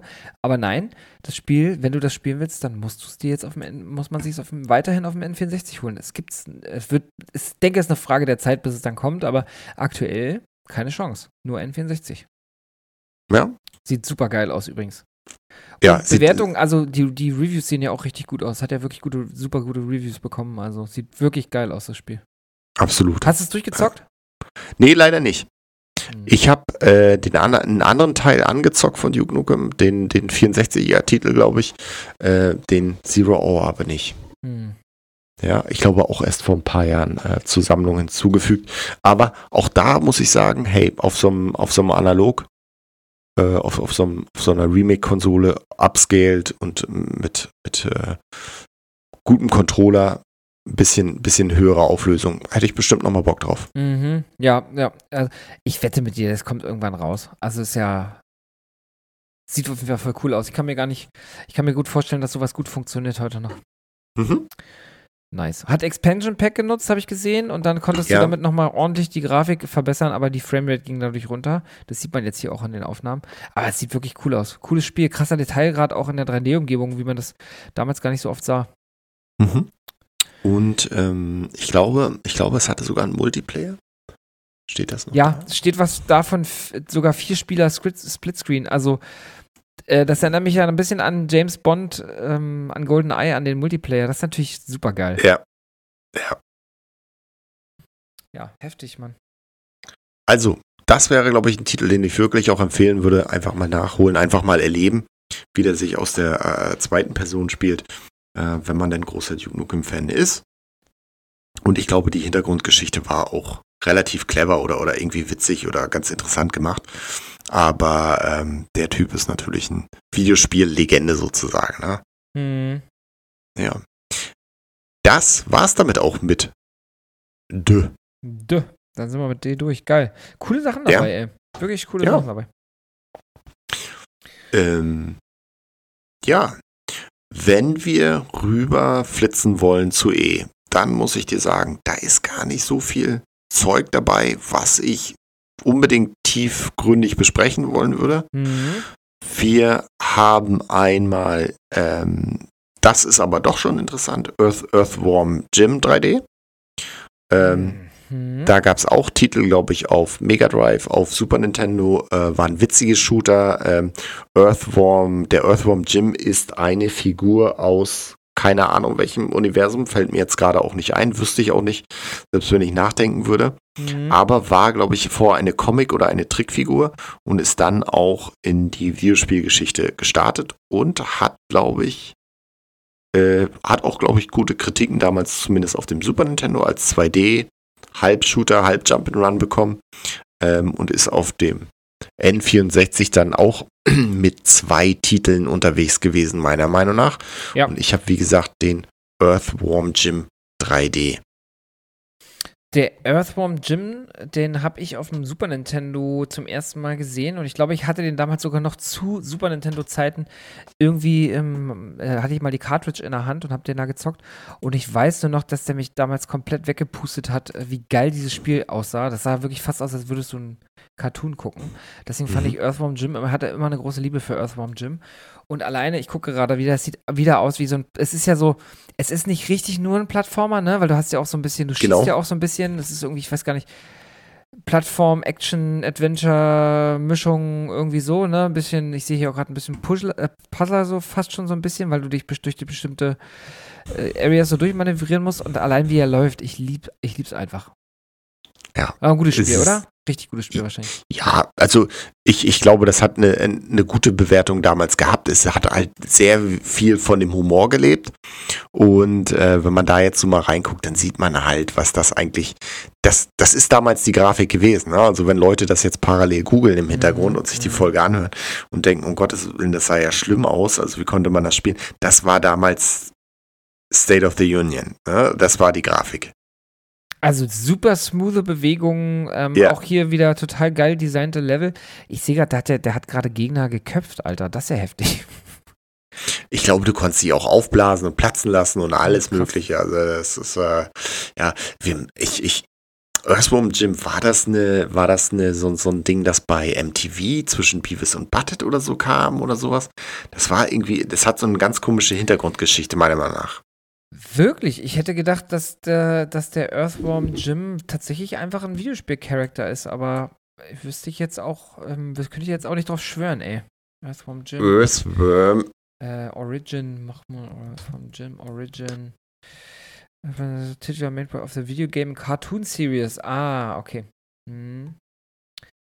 Ich habe nie einen Earthworm Jim Cartoon gesehen. Ich wusste gar nicht, dass es den gibt.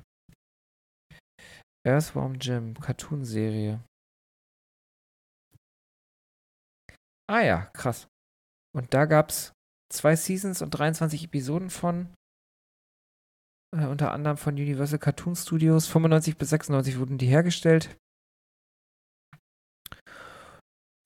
Jim der Regenwurm, eine Comicserie von Marvel. Ist ja heftig. Jim der Regenwurm, du hast vollkommen recht. Heftig. Gucken, ob es das bei Amazon oder so gibt. Das ist ja interessant. Ich fand ihn immer gut. Den Jimmy. Die Games zumindest. Serie nie geguckt, wie gesagt. Also wie gesagt, auch total abgefahrener Humor. Müsste man wirklich mal reinspielen, müsste man mal gucken, wie das heute sozusagen funktioniert. Aber Empfehlung, sag ich mal. Ja, für mal anzocken. Mal anzocken. Ja, sollte man tun. Finde ich gut. Ja. Alrighty. Dann haben wir eigentlich nur Titel, die mehr oder weniger, glaube ich, unspektakulär sind. Wir haben einfach mal ein ECW Hardcore Revolution. Aber du kannst ja nicht ECW Hardcore Revolution einfach so weg Ja, aber das ist für mich nur ein Puzzle in der Sammlung gewesen. Ich weiß, dass du großer Wrestling-Game-Fan auch warst. Kannst du denn was dazu sagen? Gab es das auf dem PlayStation auch oder auf irgendwelchen anderen Konsolen noch? Es gab es auf anderen Konsolen auch, auf der PlayStation. Es war natürlich auch damals schon enttäuschend, wie schlecht es ist, aber das liegt auch daran, dass die ECW, die ECW damals wenig Kohle hatte. Die waren immer so der kleine, fiese Bruder der anderen Ligen. Viele wissen nicht, ganz viele berühmte Wrestler kamen auch aus der ECW. Ich erinnere mich noch ganz genau an das Cover, da war nämlich Rob Van Dam drauf, der so ein Kick macht und einem einen Stuhl über den Kopf zieht. Und damals war das einfach, ECW war ja dafür bekannt, besonders brutal zu sein. Jetzt weiß ich gar nicht mehr genau, da ich es nicht so viel gezockt habe. Ich habe es auf jeden Fall gezockt, aber nicht so viel gezockt habe, ob es da dann auch Blut in dem Spiel gab und so. Aber ja, also brauchen wir nicht drüber sprechen.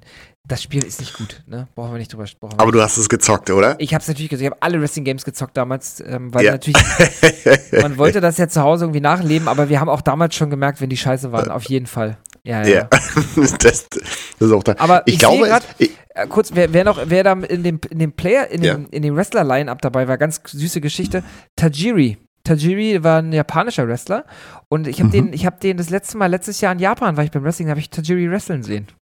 Okay. Ja, und das Spiel ist ja von, keine Ahnung, 98 oder so. Tajiri wrestelt bis heute noch. Habe ich in Japan gesehen. Okay, da muss man echt mal überlegen, das sind über 20 Jahre, die dazwischen liegen. Mhm. Ja. Sorry, jetzt habe ich das Wort abgeschnitten. Was wolltest du noch? Nee, überhaupt nicht. Ich finde es halt einfach witzig, weil ich wusste, dass du das, glaube ich, da einfach nochmal hinterhakst, wenn ich einfach sage, hey, lass uns mal bei dir Wrestling. Aber es gab auch gute Wrestling-Spiele, muss man dazu sagen. Ja. Ich hätte jetzt zu dem ECW nichts sagen können, ECW, aber gut, dass du da ein bisschen Background halt hast. Ja, klar. Na klar. Frag mich doch einfach. Ja, über die Frage. Elmos Letter Adventure, Einsesamstraßenspiel mit Elmo, sammelt Buchstaben, habe ich mir einfach aus Nostalgiegründen oder einfach weil ich es einfach cool fand. Und Lukas, das habe ich damals geholt, als wir in den USA waren. Und zwar war das Modul, glaube ich, rot oder blau. Ich bin mir jetzt gerade gar nicht sicher. Ja. Ich glaube, das ist auch, ich weiß jetzt gar nicht, ob das offiziell überhaupt in Deutschland erschienen ist. Das finden wir jetzt raus. Ich meine aber auch für die PlayStation. Das sieht ja so schön aus. Also es ist ein Lernspiel, ne? Kann man sagen. Ja, absolut. Das ist ein Spiel für die Kleineren. Und jetzt bin ich mir nicht sicher, ob das auch in der PAL-Version erschienen ist. Es ist auf jeden Fall auch für die PlayStation erschienen. Mhm. Es ist auch für den N64 erschienen. Ich habe es mir aber damals nur als Modul-Only-Game in den USA geholt, als wir zusammen unterwegs waren. Das Krasse ist, es hat nicht mal einen Wikipedia-Eintrag. Also ist die Chance sehr, sehr hoch, dass es auch nicht in Europa erschienen ist. Ich weiß nicht, wie das zusammenhängt, aber ja. Für die PlayStation ist, glaube ich, als PAL erschienen. Aber das ist auch nicht ungewöhnlich, weil das einfacher war. Ja, CD-Spiele damals herzustellen und die dann auch in Deutschland zu vertreiben. Aha, Publisher hier in Europa war anscheinend Ubisoft. Also auch da keine Überraschung. Und es gab ja noch, sehe ich gerade, Elmo's Number Journey. Also es gab auch noch ein Zahlenlernspiel, auch für den N64. Ja, genau, das habe ich leider nicht. Aber Elmo's Letter Adventure und Elmo's Number Journey. Es sieht auch super happy aus auf dem Cover. Ich glaube, das Cover sollte man sich auf jeden Fall mal reinziehen. Wirkt glücklich. Ich denke, der hat eine gute Zeit. Es sieht aber auch wirklich cool aus. Also ich sehe hier gerade so ein Level, wo du mit so einer Rakete durch den Weltraum fliegst. Das sieht auch wirklich toll aus. Kann ich mir richtig gut, als für so kleine Kids, richtig gut vorstellen in der damaligen Zeit. Und witzigerweise muss man noch dazu sagen, dass das N64-Cover anders aussieht als das von der PlayStation. Ich weiß nicht, ob das jetzt super, super spannend ist für alle, die uns dazuhören, aber ich finde es halt witzig, weil das eigentlich so das PlayStation-Cover mehr so 3D animiert am Computer wirkt und für den N64 so gezeichnet. Ach krass, warte mal. Da gucke ich jetzt auch nochmal. Elmos Leather Adventure PlayStation. Aber nicht verwechseln mit Elmos Ladder Match. Das ist was anderes. Das war wieder ECW Hardcore Revolution. Ja, das war wieder ECW, wo Elmo in Cage reingeht. In Ladder Match. Cage Match gab es auch. Krass, da ziehe ich aber tatsächlich dann die N64-Version vor, weil das sieht echt nicht geil aus. Du findest die N64-Version nicht so gut oder die? Nee, ach sorry, ich ziehe die N64-Version der PlayStation-Version vor. Weißt du, was ich glaube? Ich glaube, dass das der PlayStation den PlayStation-Leuten oder den Leuten hinter der PlayStation zu kindlich war. Weißt du, N64 Familienentertainment, das sieht dann vielleicht zu pipifax aus. Haben sie vielleicht mal versucht, was anderes zu machen mit dieses 3D sieht aber auch immer echt scheiße aus. Also zu der Zeit zumindest, diese 3D-Art. Ja, das ist irgendwie noch so, dass du siehst, das ist mit dem Computer gemacht, aber es ist halt einfach noch nicht auf dem Niveau, dass du auch mehr Details siehst oder sowas. Es wirkt einfach nur. Voll. Ja, ne? Aber das dazu, Elmos Ladder Match, wie gesagt, N64, nix super spektakuläres, kann man wahrscheinlich drüber gehen. Wenn man sammeln möchte, eins der teureren Games, glaube ich auch, wenn man das, und wie gesagt, es ist meiner Meinung nach auch nicht als PAL erschienen, aber in OVP mit allem Zip und Zap etwas teurer. Exit Bike 64, einige von uns erinnern sich vielleicht noch an Exit Bike auf dem NES. Es gab super geiles Spiel auf dem NES. Es gab eine Version tatsächlich für den N64, ein Motocross-Rally-Spiel halt einfach, ich glaube, wesentlich populärer in den USA als bei uns. Es gab aber eine PAL-Version, habe ich in Box hier selber nie reingeguckt, um ehrlich zu sein. Aber ich glaube, ich weiß gar nicht, ist da auch Publisher EA gewesen oder was? Midway oder sowas? Bin mir jetzt gar nicht ganz sicher. Also Publisher war Nintendo selbst. Ah, okay. Und Developer Left Field Productions. Und was ich richtig lustig finde an dem Wikipedia-Artikel, da steht explizit drin, dass das Game tatsächlich, also es kam original raus im Sommer 2000 und 2005 kam das Spiel nochmal auf dem IQ-Player raus. Jetzt kannst du nochmal an den Leuten kurz erklären, was der IQ-Player war. Sehr interessant. Ja, gar nicht so leicht zu erklären, weil der IQ-Player war, glaube ich, ein fast eigentlich nur aus Controller bestehende Einheit, die in China released wurde. Auf der N64 Software abgespielt werden konnte. Ich glaube aber nicht in Modulform, sondern das war da drauf gespeichert.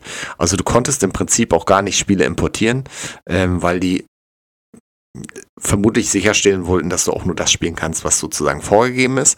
Das Ding kann man als hier aber auch mittlerweile einsammeln oder importieren, kostet aber ein Heidengeld. Oder hatte das hinten Modulschacht, der IQ-Player?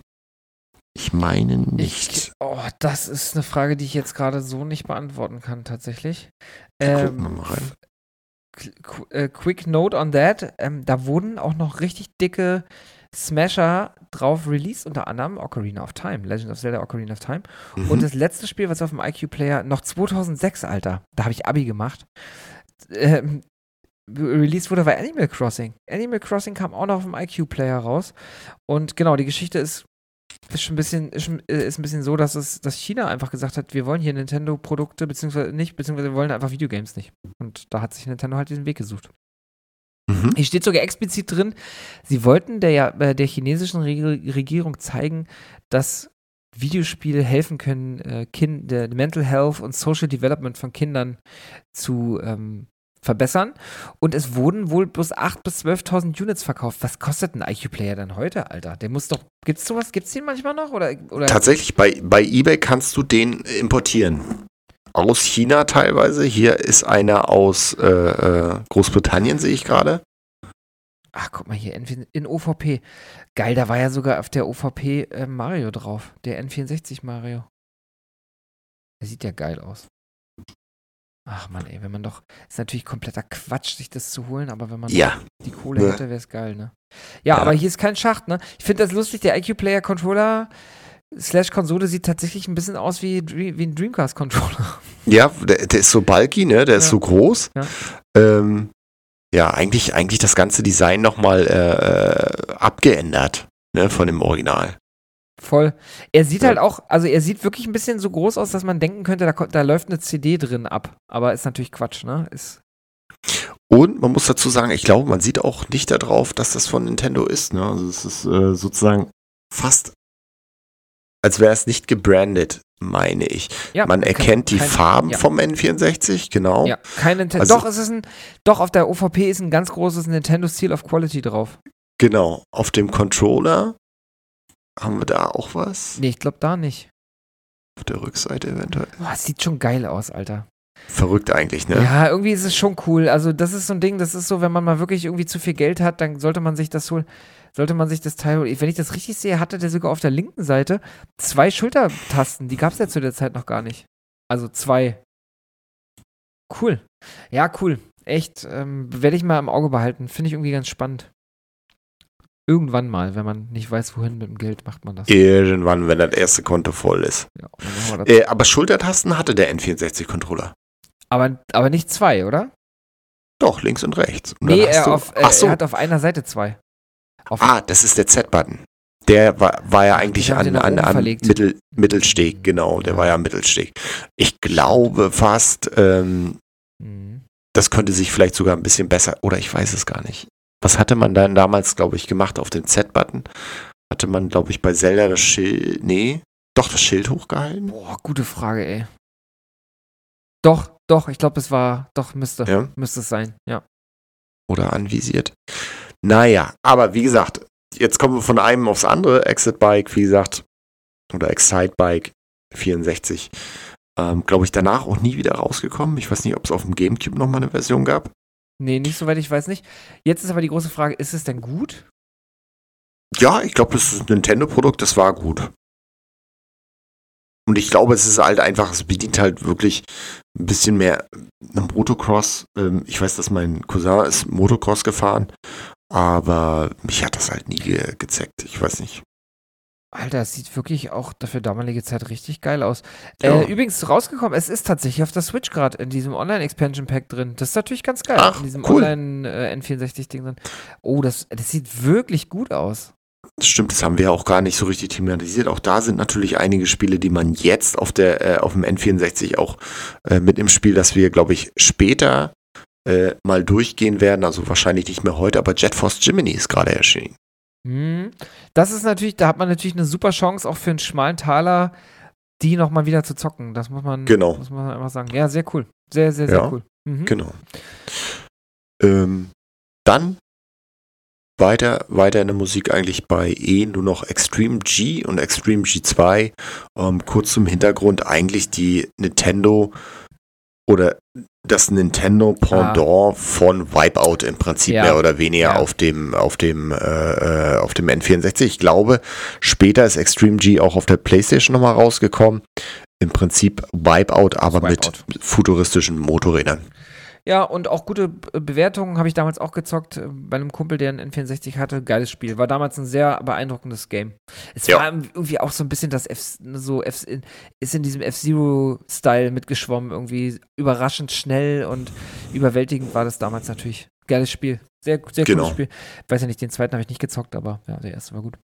Ja. Das war es tatsächlich bei mir schon bei E. Mhm. Und könnten noch ein bisschen durch F durchforsten, was auch relativ schnell gehen wird, weil da viele Sportspiele mit drin sind. Ja, dann lass uns doch noch F machen. Ich habe noch, also meine SD-Karte sagt, ich habe noch 27 Minuten, dann ist die voll. Also lass uns vielleicht versuchen, in 25 Minuten durchzukommen. Ich glaube, das packen wir gut. F, das sollten wir schaffen, oder? Und dann, aber geil, macht schon wieder so viel Spaß. Ich könnte ewig weiterreden. Ja, dann schieß mal los.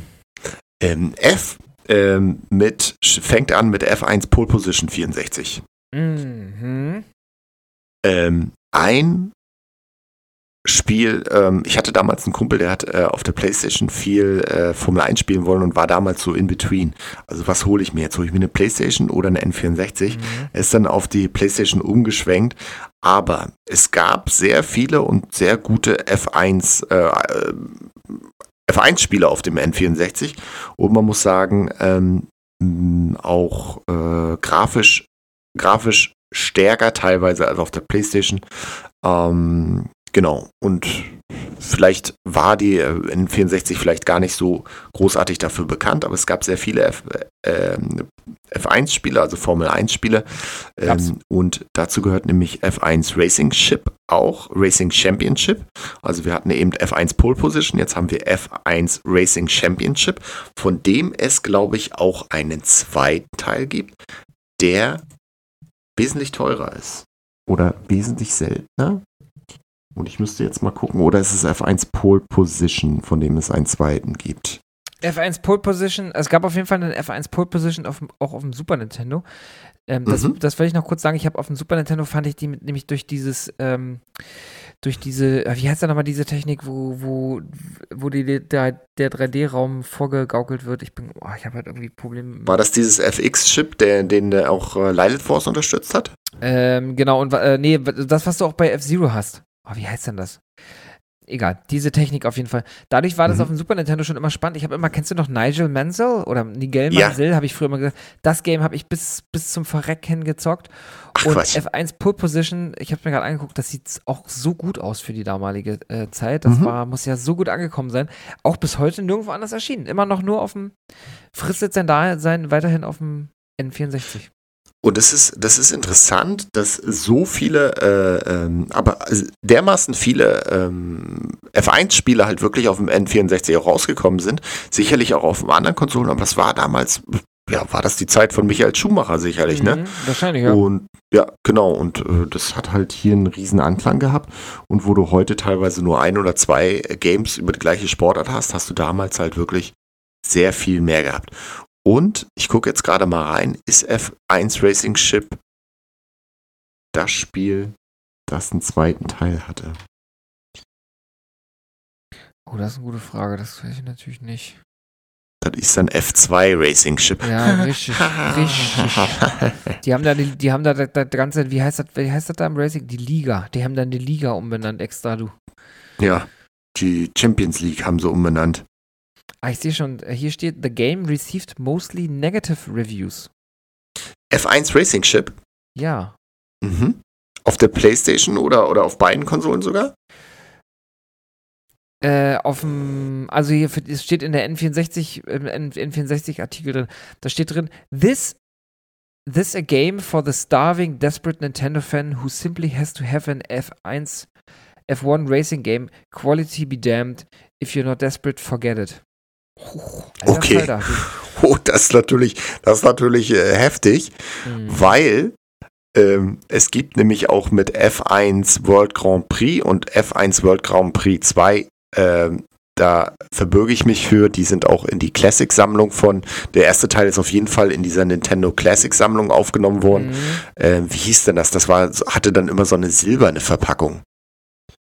Ach so. Da gab Player's Choice, so hießen die. Ja, genau. Die Player's Choice, und das ist da auch mit aufgenommen worden. Davon gab es auf jeden Fall 2 Titel. Okay, F1 Racing Ship. Tut mir sehr leid, dass du dann doch leider gesackt hast.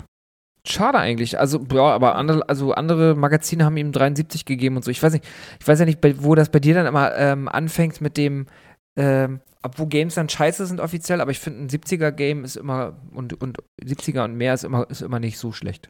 Da muss ich auch ganz ehrlich sagen, das sind wirklich nur Sammlungsfüller für mich, ne? Die sind eine Zeit lang immer günstig gewesen einzusammeln, aber ich hatte, glaube ich, nicht ein einziges Formel-1-Spiel in meinem N64-Modulschacht. Krass. Ja, ich hoffe, jetzt verlieren wir nicht gleich 30% der Zuhörer und Zuhörerinnen. Die sind raus jetzt. Ja, die sind, was sind das für Leute, was sind das für Schweine da, die da NERDLINE machen? Die müssen auch komplett spinnen, ey. Ja, dann kommen wir weiter. Es sind, wie ich gesagt, unheimlich viele Sportspiele dabei und wir haben jetzt FIFA 98, die WM-Qualifikation. Und ich sage die WM-Qualifikation, weil es auch ein Frankreich 98, die Fußball-WM gab. Das ist ganz interessant. Damals wurden tatsächlich 2 Module dafür released zum Vollpreis. Und ich habe zuerst den Unterschied gar nicht verstanden, habe aber gesehen, dass es eine andere Verpackung hat und habe mir dann beide geholt. Und FIFA 98 ist das Sportspiel, das Fußballspiel, was für mich alles andere sozusagen, das war der Maßstab für alles andere. Ich habe das damals wirklich hoch und runter gespielt. Ich habe die Liga kaputt gespielt. Da konntest du auch nur eine Saison spielen. Da konntest du Halle spielen. Da konntest du die WM-Qualifikation spielen mit allen möglichen Mannschaften. Ich habe immer wieder mit irgendwelchen Random-Mannschaften angefangen. Ich habe bei Hansa Rostock die ganze Ersatzbank verkauft, um mir Roberto Carlos zu holen und habe 100 Freistoßtore pro Saison geschossen. Das Spiel habe ich wirklich in- und auswendig gespielt. Ja. Und das ist großartig. Wie gesagt, da habe ich so viele gute Erinnerungen an dieses Spiel. Ja, klar. Ganz toll. Und FIFA 98 eigentlich dafür bekannt. Auf dem deutschen Cover Andi Möller drauf. Auf der PlayStation mit Cut-Sequences und Intro-Musik und Intro-Video. Auf dem N64 war das natürlich leider nicht möglich wegen dem limitierten Speicherplatz, aber die bessere Grafik auf dem N64 deutlich, auch wenn man das jetzt mal miteinander vergleicht. Ich glaube, auf der PlayStation gab es da sogar so ein bisschen Nebel oder so, weil die Grafik auf dem N64 sah wesentlich besser aus. Frankreich 98 hat grafisch da so noch ein bisschen was raufgesetzt, hat sich aber sehr stark dann auf die WM konzentriert in Frankreich. Auch mein Erweckungsmoment, was Fußball angeht. Die WM in Frankreich wunderbar gewesen und auch das Finale eigentlich mit Zinedine Zidane dann und die Weltmeister geworden sind. Ganz toll. Und dem Glatzenkuss mit Barthez, das werde ich nicht vergessen. Ja, wirklich. Ja. Die Glatzenküsse mit Barthez, der Glücksbringer. Ja, war stimmt. Cool, sehr cool. Sorry, du wolltest was sagen, glaube ich. Nee. Nachfolger FIFA 99 mit Olaf Thon drauf, glaube ich, dann auch der letzte Titel, der für den N64 in der FIFA-Reihe erschienen ist. Die nächsten kamen dann schon auf dem Gamecube, beziehungsweise ich glaube, dann hat FIFA ausgesetzt auf dem N64 und hat sich auf die PlayStation konzentriert und da die neuen Titel rausgebracht. 2000 dann meiner Meinung nach auf PlayStation und so weiter und so fort. Und ab 2001 oder 2002 ging es dann weiter auf dem Gamecube. Frage, ja. Ist eins dieser FIFA-Games in irgendeiner Form teuer oder wertvoll gewesen? Nee, ne? Dieser Sportspielfluch, es gibt einfach keine teuren gebrauchten Fußballspiele oder alten Fußballspiele, ne? Ja, es gibt eine Version auf der PlayStation 2, glaube ich, von irgendeinem FIFA-Game, was in der Special Edition erschienen ist, das teurer ist, aber glaube ich auch nur um die 30 Euro. Okay. Ja. FIFA 98 rausgekommen oder beziehungsweise Nachfolger, aber eigentlich muss ich noch dazu sagen, von FIFA Soccer 64. Da hat EA dann ein FIFA exklusiv für den N64 rausgebracht, der komplett von den Medien zerrissen wurde oder von der Fachpresse. Und man muss sagen, das war das erste Fußballspiel in 3D oder neben ISS, was eigentlich auf dem N64 rausgekommen ist. Und da haben die sich halt einen riesen Bock geschossen und haben dann eigentlich, glaube ich, noch im gleichen Jahr FIFA 98 rausgebracht. Auch die Titel, wie eben schon gesagt, alle wirklich extrem billig aufzusammeln und überhaupt nicht teuer. Auch ein FIFA 64 in Originalverpackung. Ist damals halt wirklich über den Tisch gegangen wie nichts Gutes. Ich meine, da ist ein Brasilianer auf dem Cover und ich glaube, es ist Bebeto, aber da müsste ich jetzt ganz tief in meine Fußballfachwissen reingucken. Aber wir können es natürlich einfach mal googeln, oder? Klar, unbedingt. Ich weiß noch, wo du gerade sagtest, deutscher Spieler auf dem Cover. Ich erinnere mich noch an, kennst du noch Fever Pitch Soccer? Das kam für den Super Nintendo raus. Und ich meine, ich muss noch mal kurz gucken, aber ich meine, ich habe das immer früher. Wie komme ich denn da drauf? Ich habe das immer früher Mario Basler Soccer genannt. Mir war so, als ob Mario Basler da. Nee, es gab Mario Basler Soccer, ne? Ja, es gab Mario Basler Soccer. Ja. Es gab Lothar Matthäus Soccer und ich glaube, es gab auch Mario Basler Soccer. Ja, genau. Es gab Mario Basler Soccer und ich habe Fever Pitch Soccer gehabt. Fever Pitch Soccer war auch richtig geil. Da konntest du den Ball brennen lassen und so. Ja. Aber ja, FIFA war natürlich super beeindruckend. Ich habe immer FIFA, ich will jetzt nicht lügen, ich glaube 95 auf dem Gameboy dann gezockt. Das fand ich damals schon immer so heftig, wie so eine Simulation, so heftig realistisch, wollte ich sagen. Wahnsinn, oder? Totaler Wahnsinn aus heutiger Sicht, ja. Wer ist da jetzt auf dem Cover? Auf dem nordamerikanischen Cover scheint Jordi Cruyff drauf zu sein, der Sohn von Johann Cruyff, aber auf dem PAL-Cover ist meiner Meinung nach ein Brasilianer drauf. Ach, geil. Ich weiß aber... Oh Gott,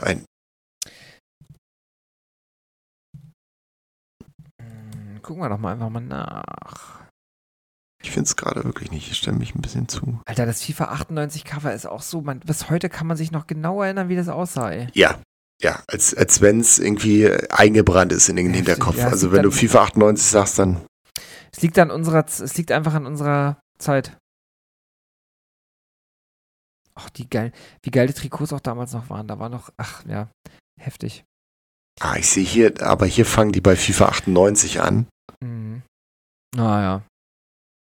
Ich finde es ehrlich nicht. All FIFA Cover Athletes. Das macht nix. FIFA Soccer Erik Torfstedt auf FIFA Soccer 95, auch geil. Das geht noch weiter zurück. FIFA 96, Andy Leck und Ian Sabau. Who the fuck is that? I have no idea, Mann. David Berghain ist auf dem FIFA-Cover 98 drauf, auf dem 99. Ja, aber jetzt haben wir das FIFA 64-Cover hier nicht mit dazwischen. David Ginola, der Name sagt mir noch was, auf FIFA 94. Ach ja, FIFA 64 wurde auch immer Spotter FIFA 1964 genannt. Deswegen. Ja. Okay, das ist lustig. Ja. Alright, lassen wir das aber. Vielleicht finden wir es noch raus, können wir nachreichen. Ich meine, es ist Bebeto. Ich frage meine Koryphäen, meine Fußball-Koryphäen hier intern nochmal und dann finden wir es vielleicht raus. Das werden wir, ja. Dann kommen wir noch zu einem Spiel. Fighters Destiny 64 oder Fighters Destiny eigentlich nur auch ein 2D-Prügler oder nicht ein 2D, ein 3D-Prügler, aber ein Beat'em Up. Eines der wenigen, das etwas besser war für den N64, aber auch nicht herausragend. Ich glaube, nochmal, man muss da sagen, man hatte da wirklich die Generation Tekken und ich bin immer noch nicht auf das andere Spiel gekommen, das für die PlayStation released worden ist. Und es hat einfach, es ist einfach nicht daran gereicht und es musste sich aber trotzdem immer natürlich irgendwo damit vergleichen, ne? Mit den PlayStation-Titeln. Ja. Das war aber zumindest schon mal etwas besser als zum Beispiel ein Dual Heroes. Ich denke, das hatten auch viele meiner Freunde, wenn sie denn so ein Beat'em Up hatten sie Fighters Destiny.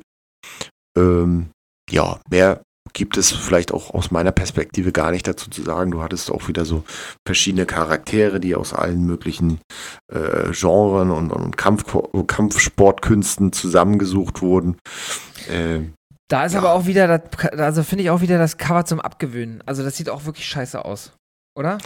Ja, das ist wieder so ein Dingens-Cover, ne? So ein animiertes Cover. Aber das war damals halt auch die Zeit. Ne? Die Leute dachten, okay, die gucken da rauf. Und, die wollen wissen, was wir technisch drauf haben, so in dem Sinne. Genau, und die denken, das ist die Grafik, die ich nachher bekomme. Und dann guckst du aber hoffentlich mal hinten auf die Packung. Und dann siehst du, dass das noch geiler ist, die Grafik.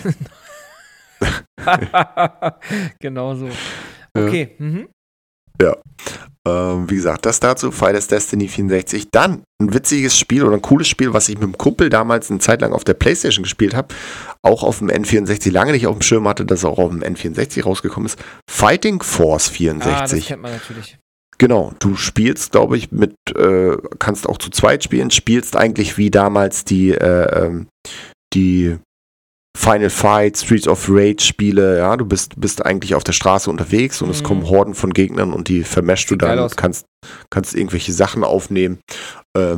Glaube ich, sogar auf dem N64 nachgereicht worden, also kein Release, während es auch schon gleichzeitig auf der PlayStation rauskam, sondern wesentlich später. Knapp 2 Jahre später. Knapp 2 Jahre später, siehst du mal. Und aber ein gutes Spiel, ein spannendes Spiel, ein witziges Spiel, das man vielleicht heute nicht mehr so genau spielen kann, weil es dann vielleicht doch ein bisschen, weil man dann vielleicht wieder zurückgeht in die Final Fight Zeit und 16-Bit-Zeit. Aber trotzdem ganz cool gemacht damals, auch ja in unserem Alter damals ein extrem cooles Spiel einfach gewesen. Du läufst da durch die Stadt und verprügelst da die ganzen Street Punks und was da alles um die Ecke kam. Ja, ja, sehr cool. Ich habe gerade gesehen, dass 2008 wohl irgendwie herauskam, dass es einen Judgment Force noch geben sollte, einen zweiten Teil von Fighting Force. Aha. Den kann man sogar anscheinend spielen. Okay. Ja. Und ja, genau. Okay, wusste ich nicht. Cool. Ich habe auch das Gefühl, es sieht jetzt, also nochmal N64, ne, es sieht jetzt nicht so schlecht aus von der Grafik. Ja, für das, was damals da war. Ne? Aber genau. Fighting Force 64. Alright. Dann kommen wir zu dem letzten Spiel bei F und das ist Forsaken. Alter, was für ein geiles Spiel. Ja. Ich glaube, Forsaken hat damals gar nicht die Anerkennung und auch gar nicht die Reputation bekommen, die es hätte bekommen können. Es war meiner Meinung nach eines der ersten Titel, die du überhaupt auf dem N64 kaufen konntest. Am Anfang waren die Spiele ja sehr spärlich und da hast du dich über jedes Ding gefreut. Und da hatte auch mein damaliger Schulkamerad sich Forsaken geholt. Ich habe es kurz gespielt, für mich war es jetzt nichts, aber das war vom Konzept und von dem ganzen Art und der Atmosphäre schon sehr innovativ und originell gemacht. Du fährst da, glaube ich, wie auf so Hoverbikes durch so ein Tunnelsystem. Genau. Dann kommen da immer wieder andere Gegner auf dich zu, die so scalpen und sowas. Und du kannst die dann abschießen mit den Möglichkeiten, die du hast. Kannst auch Items einsammeln und, glaube ich, deine Waffen upgraden. Forsaken, wirklich ein interessanter Titel damals gewesen. Und ich glaube, Lukas, du hast es gerade vor dir von Acclaim, ne? Von Acclaim, genau. Ich habe auch, das ist auch wieder so ein Spiel, wo du genau weißt, wenn du das Cover siehst, du weißt genau, wie es, also wenn du es hörst, weißt du genau noch, wie das Cover aussah. Ja. Und ich habe das damals bei meinem Cousin auf dem PC gezockt. Mega Spiel, fand ich cool damals. Also es war so damals, war das so ein Riesending, so technisch war das so super beeindruckend für uns damals. Das weiß ich noch. Ja, das war es auf jeden Fall. Also da kann ich mich auch dran erinnern, das sah grafisch mega cool aus und war auch anspruchsvoll, auch auf der PlayStation erschienen, genau. Und aber ansonsten glaube ich auch mit Multiplayer, aber ja, nicht unbedingt mein Ding damals gewesen, aber trotzdem für die Sammlung. Kann man auch, glaube ich, relativ günstig einsammeln, wenn man das möchte heute noch. Ja, auch ein cooles Spiel. Ja, geilo, ey. Ich guck mal kurz auf meine SD-Karte. 8 Minuten noch, dann wird es jetzt tatsächlich Zeit, sich zu verabschieden. Verabscheuen, ja. Alter, das war wieder richtig gut. Lass uns mal direkt gleich die nächste Session planen. Macht total Spaß. Coole Sammlung, die du da hast, muss ich echt sagen. Ja. Wir kommen auch noch wir haben auf jeden Fall auch noch ein paar Perlen dabei. Ich habe, glaube ich, unter I sind ein paar Sachen, die wirklich spannend sind. Wir haben noch ein paar Rare-Games dabei. Wir kommen noch zu den absoluten Highlights von Rare. Und verschiedene Versoftungen noch. Dann natürlich kommen wir auch irgendwann zu Zeldor. Da werden wir wahrscheinlich eine komplette Folge einfach nur darüber sprechen, nehme ich mal. Genau, aber bis dahin dauert es noch ein bisschen. Aber wie gesagt, wir haben noch ein paar schöne Spiele vor uns. Yes, so sieht's aus. Cool. Christian, vielen, vielen Dank. Eine gute Runde. Lukas, sehr gerne. Hat Spaß gemacht mal wieder. Ich bin mal gespannt, was du dann bei G hast. Wir können ja mal gucken, vielleicht passt ja sogar noch demnächst oder ansonsten schieben wir es dann ins nächste Jahr. Wir nehmen das jetzt nämlich Anfang Dezember 2023 auf. Das ist auch eine zeitlose Folge, aber trotzdem. Ja. Vielen, vielen Dank. Ich freue mich und ich hoffe, es hat euch allen genauso gefallen wie uns. Ja, cool. Freue mich aufs nächste Mal. Ja, vielen Dank und vielen Dank fürs Zuhören. Macht's gut. Bis dann.